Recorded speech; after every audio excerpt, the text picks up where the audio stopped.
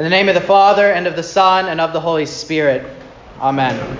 I believe in God the Father Almighty, maker of heaven and earth, and in Jesus Christ, his only Son, our Lord, who was conceived by the Holy Spirit, born of the Virgin Mary, suffered under Pontius Pilate, was crucified, died, and was buried. He descended into hell. The third day he rose again from the dead. He ascended into heaven and sits at the right hand of God the Father Almighty. From thence he will come to judge the living and the dead. I believe in the Holy Spirit, the holy Christian Church, the communion of saints, the forgiveness of sins, the resurrection of the body, and the life everlasting. Amen. We'll continue with the hymn of the month.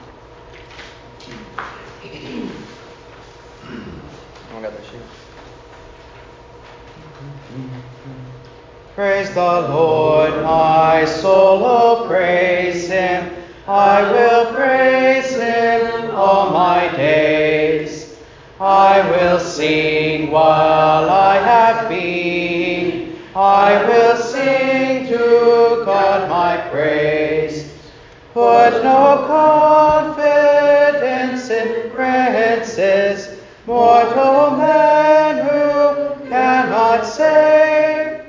All their plans will come to nothing when they perish in the grave. Oh, how blessed the man who trusts in Jacob's God to be his aid.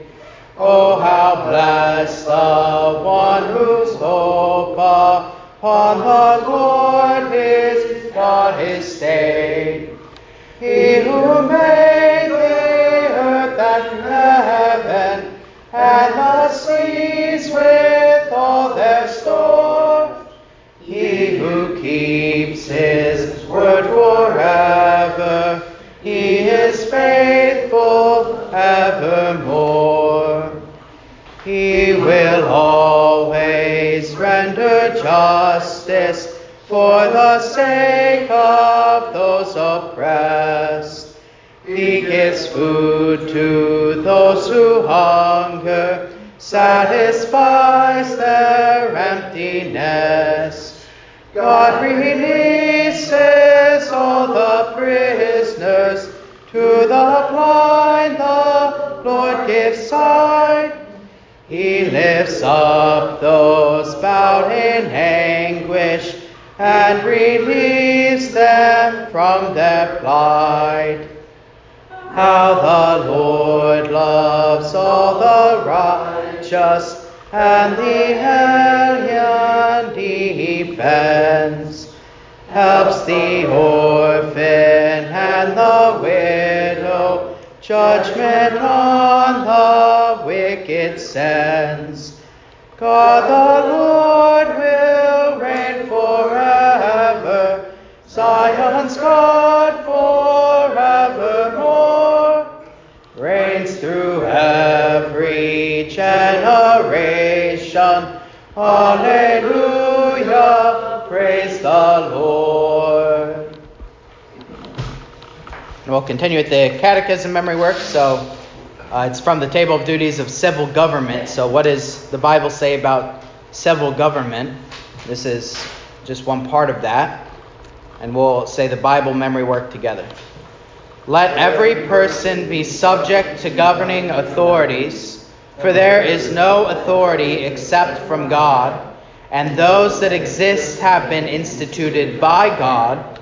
Therefore, whoever resists the authorities resists what God has appointed, and those who resist will incur judgment. Romans 13, 1-2. Let us pray. Our Father, who art in heaven, hallowed be thy name. Thy kingdom come, thy will be done, on earth as it is in heaven. Give us this day our daily bread, and forgive us our trespasses, as we forgive those who trespass against us. And lead us not into temptation, but deliver us from evil. For thine is the kingdom, and the power, and the glory, forever and ever. Amen. And Luther's morning prayer. I thank you, my heavenly Father, through Jesus Christ, your dear Son, that you have kept me this night from all harm and danger. And I pray that you would keep me this day also from sin and every evil, that all my doings in life may please you. For into your hands I commend myself, my body and soul and all things. Let your holy angel be with me, that the evil foe may have no power over me. Amen.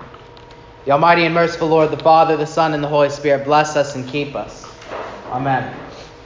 All right, so couple things for the hymn today. So we already talked a little bit about kind of what it is. It's a psalm that we're singing. And when you put a psalm to a hymn tune like that, like I said, it's a paraphrase, which means it's not going to be exact of what, it's not a translation per se. We're not translating from the Hebrew into hymn verse because that would be a very, very difficult task to try and do a very, very word-for-word translation that is going to rhyme in English, right? So this is what we call a paraphrase, which is one step over from a translation. Paraphrase is taking it's more thought for thought than word for word. Let's say that. And when you do that, you can be a little more flexible with your words and make them rhyme, right? So this is not a bad thing in this context of we're going to try and make a really good hymn out of this psalm. And this is actually, singing metered psalms is something that Lutherans have been doing for a long time. Guess what a mighty fortress is? It's a metered psalm. Anyone know what psalm it is? 46. Donna knows. Yeah. A mighty fortress is just a paraphrase of Psalm 46. So these make for very, very, very good hymns.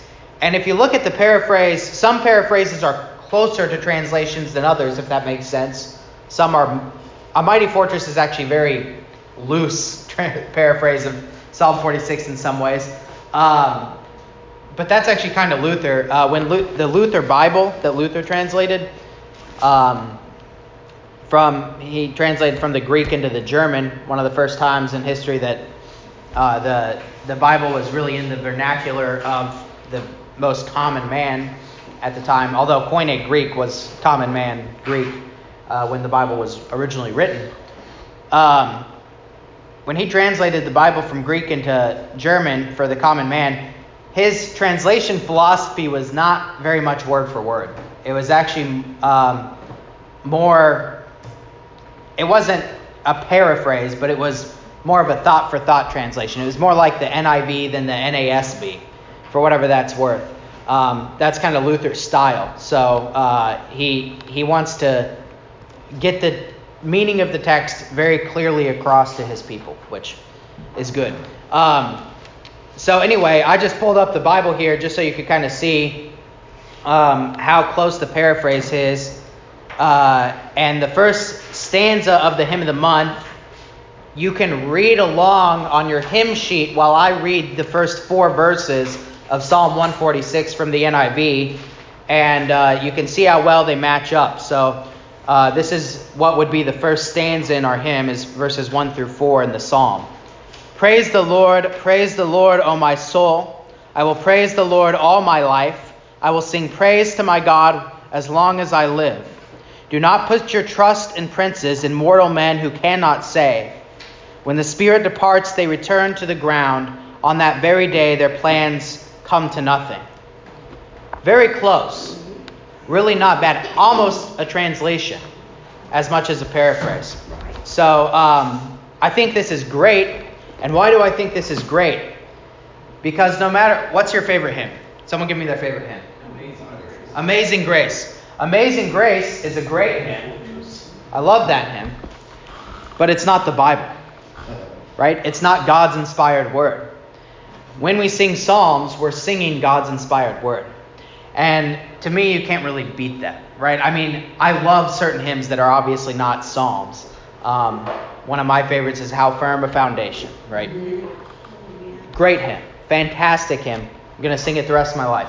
But not the inspired word of God, right? So singing psalms is great for that reason, that you get to sing the word which gives life.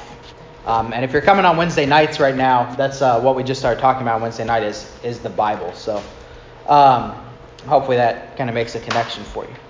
All right, on the Catechism of Civil Government, this is interesting because I just talked about this with the elders yesterday in the large catechism on the fourth petition to the Lord's Prayer, which is, give us this day our daily bread. Give us this day our daily bread. In the small catechism, one of the things Luther lists there as what is daily bread is good government and peace. Good government and peace. And in the large catechism, when Luther explains what he means by that, he talks, you can ask Gary or Steve about this, he talks extensively about government. That daily bread, what we need for this body in this life, one of the main things that we need is to have good governing authorities. Because what do governing authorities do? What he talks about in the large catechism a lot is they make sure that we have peace and quietness. That they make sure that we don't live in a land of chaos. And I've said this once, I'll say it 100 times. Christians cannot be anarchists. You can't have Christians who believe in rule of law by one's own self. And why is that? Because we know that people are inherently sinful. We know that they have original sin, and if people are left to their own devices, if people don't have the gospel, then and they don't have the rule of law governing their life, if they don't have the punishment of wickedness to curb them from their sin, then what are people going to do? They're going to act wickedly, right? They're going to murder and plunder and all sorts of things. And so Luther knows this personally, right? Luther, whenever the Holy Roman Emperor puts out a charge for his arrest, because he's deemed to be a heretic or whatever, it is the Elector of Saxony, his magistrate, who protects him and hides him in a castle, right? So Luther understands this, that if it weren't for a good government on his behalf that was promoting justice for him, then he would have been tried and put in jail, and the Reformation as we know it might not have happened the way it did. And so the idea of governing authorities being for our good is very strong in the Lutheran tradition, and obviously also in the Bible, as Paul says here, and this is one of Luther's main verses that he'll go to, is that there is no authority except from God, and those that exist have been instituted by God. That governing authorities are put here for our good. Now, Luther will also say, if there is a bad governing authority, if there's a governing authority who's abusing his power, who's not promoting peace, who's not punishing wickedness, then we should pray for their downfall. We should pray for their defeat. He's got this great line in the Large Catechism where he's talking about praying for the government, and he prays, that they would promote peace, punish wickedness, give us peaceful and quiet lives, and vanquish the Turk. Classic Luther. Because there were oppressive people, and they needed to be punished. And there are bad governments, and he recognizes that. And so, this is something else in the Large Catechism. One final thing that I realized when we were reading that yesterday that was really good was that he makes a point at the very end that he says something along the lines of, when you pray for their blessing, you're praying that God would bless them as he sees fit. And God will bless by punishment or by suffering whenever it's necessary. So if we pray, let's just say you really don't like the president right now. I don't know what you all think. Maybe you love the president. I don't know. But let's just say, you're putting the stickers on the gas things because you don't like the president. You can still pray for his blessing, because when you pray for that, you're putting it in God's hands, right? So when you pray, for that God would bless the president of the United States, you are praying that God would exact what is right for that person. That he would, if that person needs to be humbled, if that person needs to be brought to justice, if that person needs support and comfort or peace, whatever it may be, the blessing of God comes in many and various ways. Christians have always understood this, that blessing can come by suffering, right? And blessing can come through the midst of hardship. And sometimes a blessing for us is when we have the law preached to us and we realize we're wrong about something, right? So I think that was great, that we always pray that God would bless the government. We take the word bless in English and we think that means give them good stuff. That's not what the word bless means. The word bless means that God would give what is right and what people need. All right, so that's civil government. I think we go through the first 6 verses of Romans 13, so I think we got 2 more weeks of that stuff. All right, for Bible study today, we're taking a short break from Old Testament history, which is fine. We're still sticking to the Bible. So if you notice here, we got God's Word on stewardship. So the first thing is God's Word. The second thing is stewardship.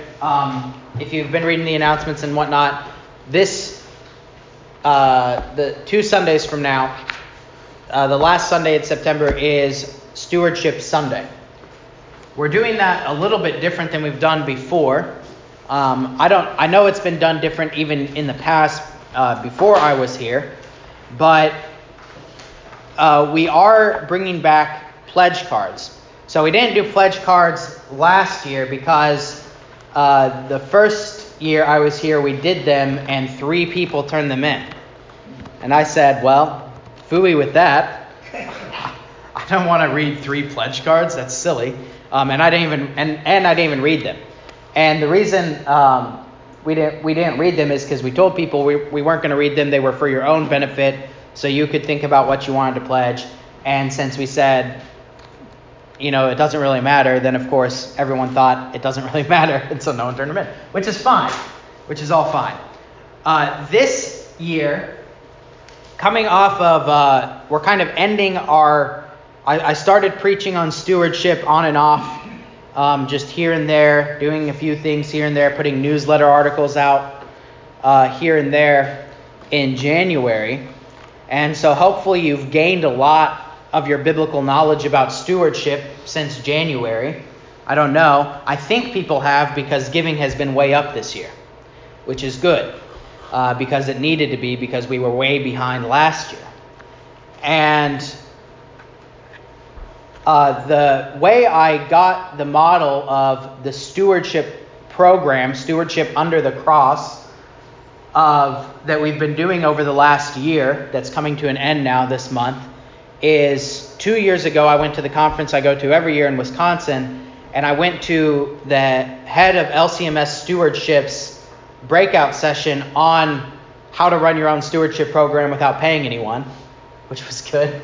I don't know if you know this about churches, but you can pay like an organization like LCEF, Lutheran Church Extension Fund, or there's other non-denominational ones out there that are very popular, to come in and run a stewardship program for you and raise you a lot of money, but then you give them 10% at the end of whatever your increase in giving was. Well, I'm not going to do that because I'm frugal, and especially with the church's money. And this guy basically told us the outline. His name's Keith Curtis, great pastor. he told us the outline of basically what all those stewardship programs are and how to just put it together ourselves without having to do some goofy sermon series and go off the lectionary and all this stuff. So we've been doing that, and it's been very good, but the ending of that program is to do pledge cards. And you can say what you want about pledge cards. They're obviously not biblically commanded by any means, but hopefully as we go through this Bible study, you'll see the benefit of them, and you'll see kind of what we're talking about when we talk about stewardship. So the next 2 weeks, this week and next week, we're just going to go through this packet, and it's really just a list of Bible verses, a compendium of Bible verses, if you will, on the topic of stewardship, organized in a certain way that I want to go through with you. But anyway, if you don't have a pledge card, there are these yellow sheets. This is why I'm waving these around, so everyone can see. We got pledge cards, and this year we are going to look at them. They do matter. We're going to help determine our budget for next year based on these pledge cards, right? As part of the revitalization, you see every week in the bulletin and every month in the messenger that we have 3 numbers. We have what we received in offerings. Then we have what our budgeted goal is, which all in all this year we've reached and even at most times exceeded our budget, which is great. But then we have our goal, which is what would it cost for us to get off of district support. And that is a big goal of the congregation. And hopefully within the next 2 years we can do that. 1 or 2 years we can do that. And so this next year's budget is very important to determine kind of where we are in that process. So I highly encourage you to fill out the pledge form for the church's benefit, but then also for your own benefit, because if you can go ahead and flip to the back of your packet there, there's a very last bit there that says, is filling out a pledge card a requirement? Of course not. And he says for two reasons. One, for the church's benefit, like I said. And second, because it lifts up the Word of God. While handling the card is not a requirement, building your life on God's Word is not optional. Okay? And so we're going to go through God's Word, and I think you're going to see that what we're asking in a pledge card is simply for you to consider your giving, your stewardship, which is a biblical, I would say, really command. Whatever your giving is, not how much you give, but giving in general is a biblical command. To consider that giving according to God's Word is the duty of the Christian. And so the pledge form helps you do that. It just forces you to sit down. It's kind of like if you're like, okay, I'm a Christian, I need to read my Bible. And instead of just saying that to yourself and then letting it go by the wayside, you set an alarm at the same time every day and have your Bible in a certain spot, and then you will actually do it, right? Well, this is the same thing for giving, is if you actually look at your finances, look at your budget, and then consider your giving in a thoughtful way and write it down, you're a lot more likely to actually follow through with it, right? So anyway, I put a stack of these right here. There's more at either entrance, so be sure to grab one if you haven't already. And there's a on the front is the pledge card, and then on the back is a quick way to really ideally you should come to the Bible study first so you can hear all the scripture, and then go through this 5-step process of how to decide how much you want to give on the back there. So, and then the way we're going to turn these in is really simple. We're just going to put them in the offering basket on the 25th. Right? That way you don't have to find the right person or whatever. Just put it in the offering basket. And if you don't get it in, if you're not here on the 25th for whatever reason, we're going to accept them for like 2 more weeks after that, through the middle of October. I think that should still be plenty of time for us to do our budget. So, all right. And when I say people, we're going to look at them, I mean, I don't even think the whole leadership team will. I will. Marcia will obviously see them as she does the recording of who the tax documents. That's what I'm trying to say. And Karen will as she works on the budget and so on and so forth. But it's not gonna be highly publicized. It'll be a small group of people, just so everyone's aware that there's not gonna be a bunch of people in the congregation gossiping about who's gonna give what, right? So I should be clear about that. All right. So that kind of introduces us here. I want to get back to this idea to start off with, up at the beginning of your packet there, on the idea of basing this on Scripture. Okay, so this is a really important point. And if you don't take anything else home, take this home. That when we talk about stewardship, obviously I have to talk about the revitalization. Obviously I have to talk about, where we stand in accordance with our budget, financially, these kinds of things. But that can't be the basis of our giving. Our budget can't be the basis of our giving. The budget should be on the basis of the giving.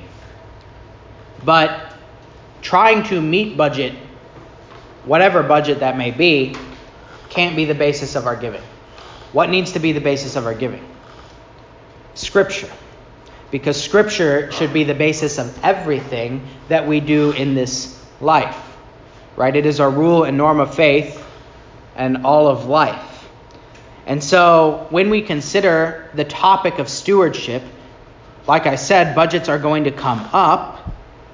But we can't base our stewardship only on what is needful. We can't just say, well, someone else will give what is needed. Or we can't just say, well, it's always worked out for us. We've always found a way to get through. Or we can't just say that on the contrary, instead of putting on someone else's plate, it's also not right for someone to say, well, I know other people aren't going to give, so I'll just cover them. Now, if you want to be generous, that's fantastic. Be as generous as you can. But don't give just because you feel like if you don't, then the church is going to close its doors or whatever the case may be. We should give on the basis of what the Scriptures say about giving. All right, so that's what we're going to go through. We're going to go through what the Scriptures say. Does that all make sense? I think that's a really important point, and that also takes some of the emotion out of it, right? If I said that, look, we're going to base our stance on abortion based on Scripture and not on what the world says, you'd all be like, yeah, right? That makes sense. Because God's word is sure. What the world says is different. So there have been, we live in a time now with stewardship where the average giving across all Christian churches in the United States is about 2%. What we can tell of the LCMS, which is hard to track, is about 2.53%. So I guess we're doing better, right? During the Great Depression, the average giving across the United States in Christian churches was 5%. Wow, right? There have also been times in history where, and I've been told that this was here, I believe, at one point. I think, Steve, did you tell me this? Correct me if I'm wrong.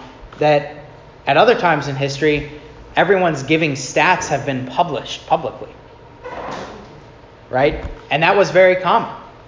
And I would say that's probably not a good idea, right? It just gives a device for envy and gossip. But so we probably should not do that. But the reason that is not because people were giving too little, but probably because giving became like a competition and everyone was giving a lot. And that's also not good. We can't base these things on what the world says, right? Because the world changes. The world used to think abortion was bad. Then it didn't.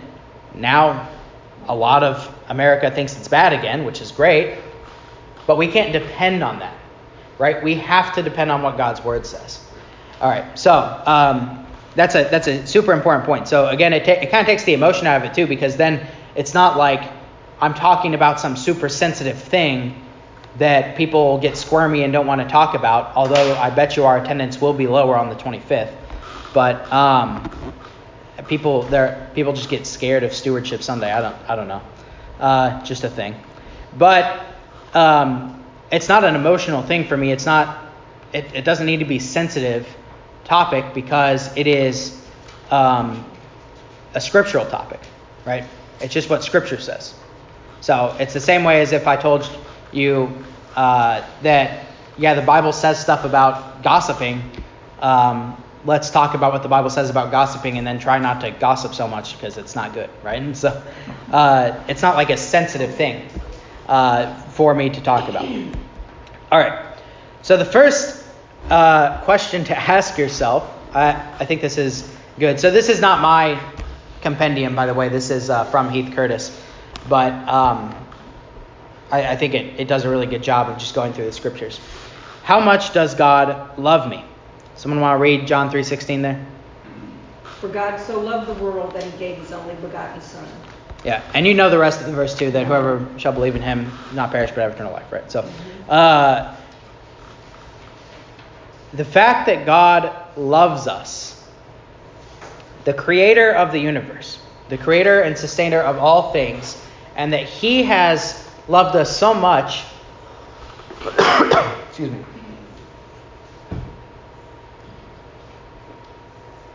loved us so much to give us his only Son, to die for all our sins, to rise again to give us new life.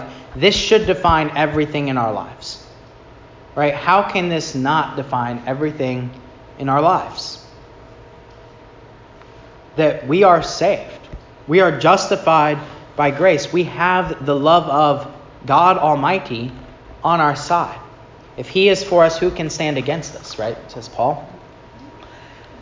God loves me more than I could ever know. And so, I know what he says about stewardship. This goes back to his word, right? If he loves us this much, he's not going to lie to us. There can be no poison in the cup your physician sends you. That's from a hymn. I don't know which one. What he says about stewardship in his word is for my benefit. It's for my benefit, right? And again, so this doesn't have to be like some... it's been good for me to preach and talk about stewardship over the last year because it's made me more comfortable in talking about it. It's finances are obviously kind of a private thing in people's lives, but the fact of the matter is, as a pastor, I'm involved in people's private lives. I find out all the deep and things that other people don't get to know, and that's fine. That's good. That's my job, and I love to do it. I love to be that involved in people's lives and get to know them on that level. And again, you don't have to tell me everything about your personal finances, but this doesn't have to be like a weird sensitive thing because we know that if the Bible talks about it, it's good, right? And we need to talk about these things. All right. So if God loves me, we know that what he says is for our benefit. So then, to whom does my money belong? So this is, in a sermon a while back, I talked about the first step and the second step of stewardship. The first step is recognizing who everything belongs to, which is obviously going to be God. the second step is then stewarding accordingly to that and actually making decisions. So a couple Bible verses here showing that our money does indeed belong to God. And I should pause here. I am talking specifically about money for this Bible study and leading up to the pledge cards. And I did not put on the pledge cards. By the way, Jeremiah Boyd is the stewardship head right now. And I've been working with him. He's been in Orlando working during the summer. I've been working with him. He's going to make an announcement this morning on this stuff, on these things. So just so you know, this isn't like, pastor's dictatorship or whatever. He's helping me with his stuff. But on the pledge forms, we decided not to put, do you want to help mow the lawn? Do you want to help make coffee in the mornings or whatever? One, because we already know who is doing all that stuff and who will potentially do all that stuff. And we regularly ask people to try and come in and help with those things and get people involved in that side of stewardship, the time side of stewardship, right?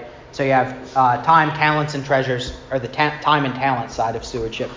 And I prefer just to say, instead of time, talents, and treasures, I prefer just to say whole life stewardship. The reason we're specifically talking about money is because I don't actually think most churches, ours included, really struggle with the time and talents part so much.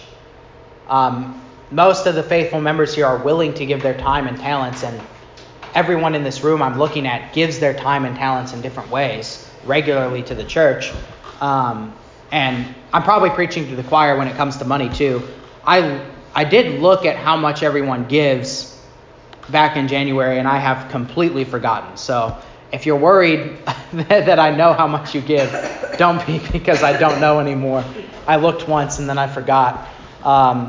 I really was just looking to see what the dispersion of giving was. Like, do we have 20% giving 80%? Or do we have 50% giving 50%? Or do we have, does that make sense? What the dispersion of the giving is. So I looked that up and then I forgot everything. But the reason we're talking about money is because that is historically where our congregation has struggled. And that's also where I think the modern Christian struggles the most in stewardship, is in the money aspect. That said, it is always important to keep in mind that stewardship is whole life. Money is just one aspect of what you steward. You also steward your time. You also steward your talents. You steward everything that you have, your belongings. You even steward your family. I think that God has given us family as a gift, and we need to arrange our time and arrange our work and things to steward what our families are as a family unit together, right? So there's tons of things that we steward. We steward the church, right? We steward all sorts of things. We steward at our jobs, taking care of what God has given us, right? We steward creation, right? We make decisions for the good of God's creation. So we steward all sorts of things. But we steward our food, right? We determine what we're going to eat. We steward our bodies. That's a huge one. We determine what we're going to put in our bodies, how we're going to exercise our bodies, all those types of things. So stewardship is whole life. We're going to talk about money specifically as one aspect of that. But you can apply everything we say to all those other things too. Okay. All right. To whom does my money belong? Haggai 2:8, the silver is mine and the gold is mine, says the Lord Almighty. Pretty straightforward. And some of these are kind of taken out of context, but not, I don't think, in a bad way, right? Like we could go read the whole stories and everything, but the statements remain true for us as an application. And some of them are even more straightforward, like Psalm 24. We'll get to in a second. Right? 1 Chronicles 29:14, King David said to God, "But who am I, and who are my people, that we could give anything to you? everything we have comes from you, and we give you only what you have already given us. It's such a beautiful statement there, and I think the context of that is when David is coming into Jerusalem and establishing the worship there. Yeah, so this is near David's death, when Solomon has determined to build the temple, and David is praying for the temple that's going to be built, and he says this. So, great verse there. Yeah. That what's going to be used to build up the temple of the Lord, to build up Jerusalem. He starts off with the premise that all this belongs to God anyway. Psalm 24, the earth is the Lord's and everything in it, the world and all who live in it. Pretty straightforward. Deuteronomy 8, you may say to yourself, my power and the strength of my hands have produced this wealth for me. But remember the Lord your God, for it is he who gives you the ability to produce wealth, and so confirms his covenant which he swore to your forefathers, as it is today. All right, so that one's great because this is Moses talking to the younger generation of Israel that has grown up wandering in the wilderness. Their parents have passed away. Many of them have fallen away from the faith. And he's saying to them, don't fall away. You're about to cross into the promised land with Joshua. This is Moses' final sermon to his people. And he's saying, don't become prideful.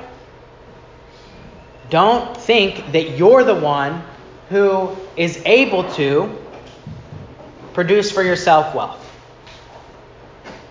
Don't think that you're the one who's doing that. When you get wealth, what you are doing is receiving God's gifts, because he's the one who put in you the ability to have wealth, right? And of course we know that the Israelites forgot this message, to say the least.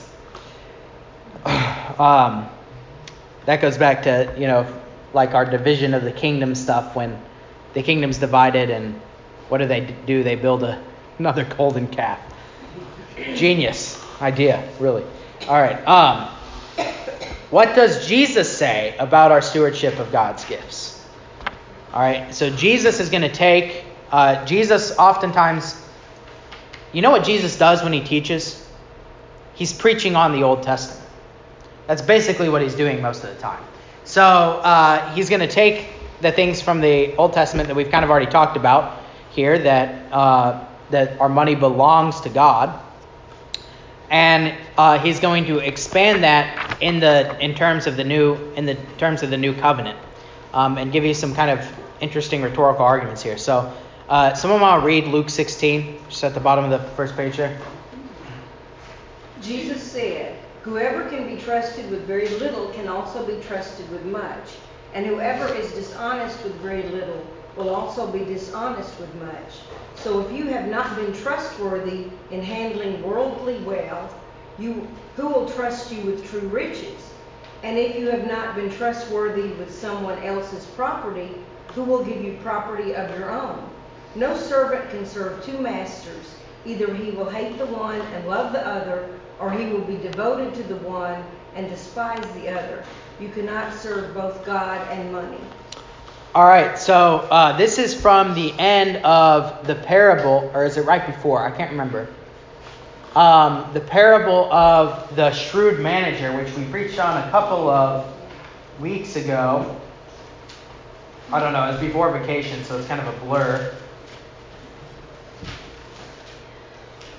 Let me just check here.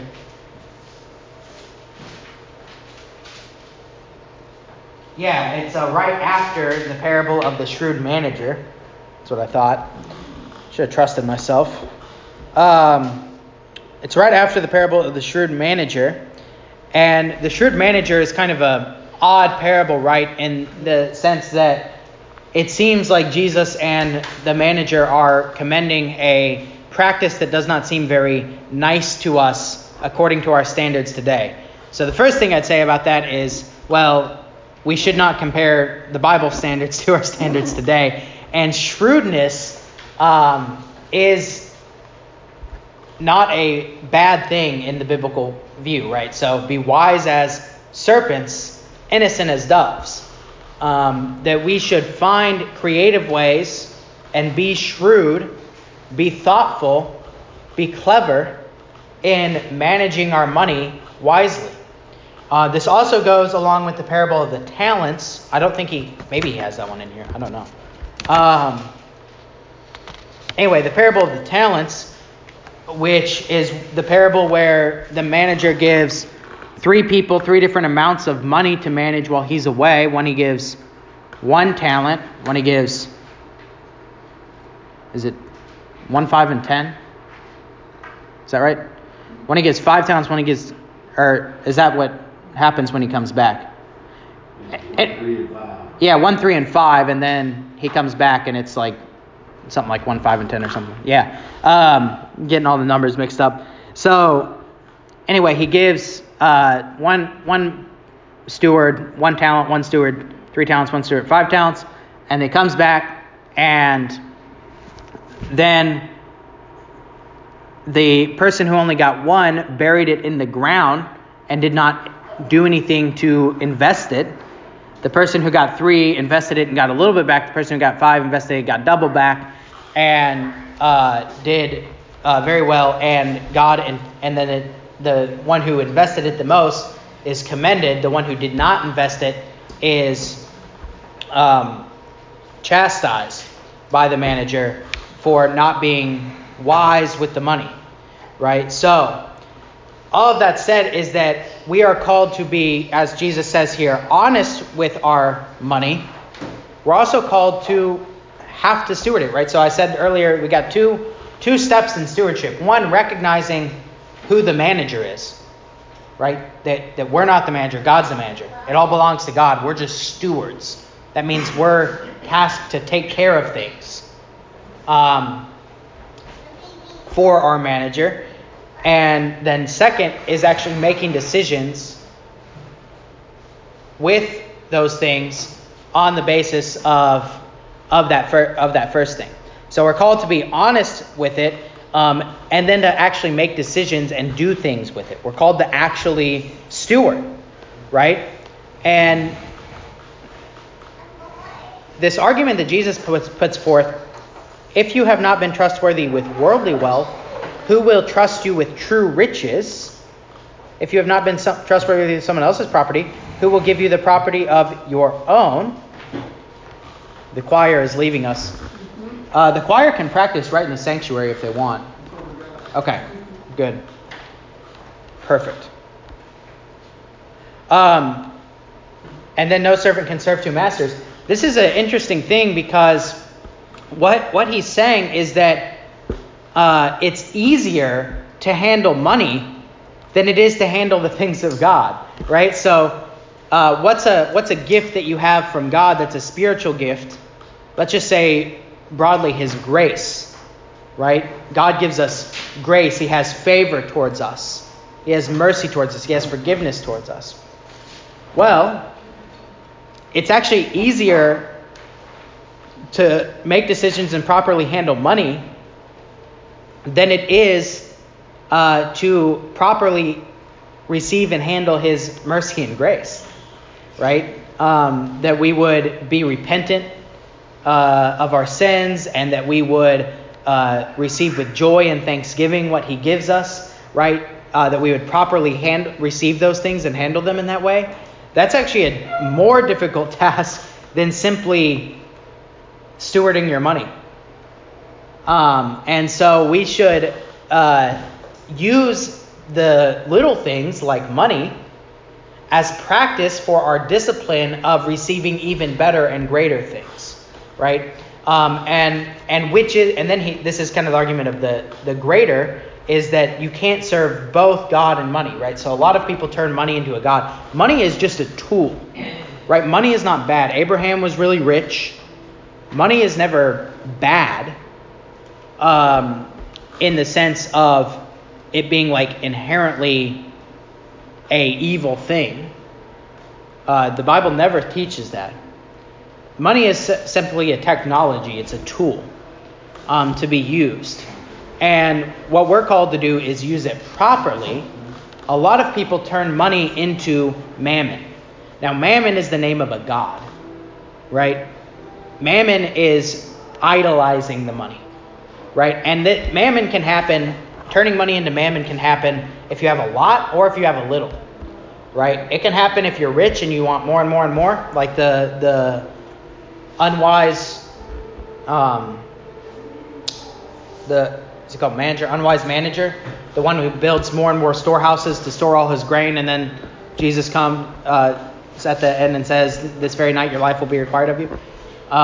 Or it can happen to the poor, and I think oftentimes it's actually more the poor that idolize money in a sense because they're constantly worried about it, right? Constantly worried about not having enough money. And so the idolatry of money can happen one way or the other. All right. We'll just, it's 10:01, so we'll just, let's finish up this very last part about what Jesus says, and then we can pick up at a stopping point there.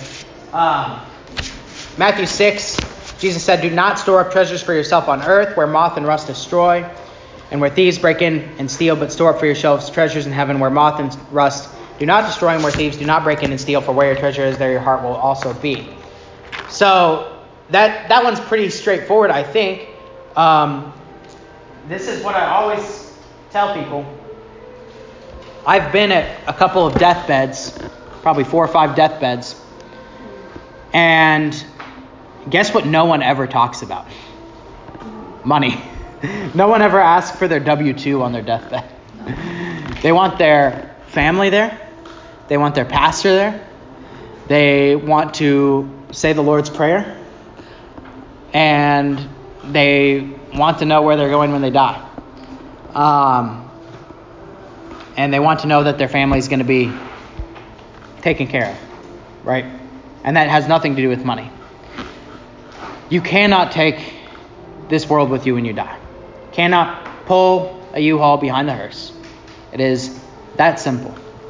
And so, store up for yourselves treasures in heaven, not treasures on earth. And that, again, going back to what we were saying earlier, stewardship, especially money stewardship in the church, should not be that big of a deal or that big of a topic. Why? Because it doesn't really matter that much, right? It in a sense, it matters. Like, it matters that we can pay the bills. It matters that the pastor gets paid, right? But, what we need is simply that. We just need to use the tool for what it's needful for, and then the rest doesn't really matter, right? The rest really doesn't matter. So we'll leave on that note. One other thing I was going to say about that is I recently found out that there are a lot of studies. I haven't looked them up, but there are a number of studies that have shown that once people can put food on the table, as long as the bills are paid, they're not in massive debt or whatever, it doesn't matter if you're lower class, middle class, upper class, a gazillionaire. Happiness does not increase after you can pay the bills. Money does not affect life happiness as long as the bills are paid. That's something to think about. That really people don't worry about money after they can, use it for what it's meant for. So that's kind of interesting. All right, we'll end on that note and close in a word of prayer. Anyone have any final questions or thoughts, though, before we do that? All right.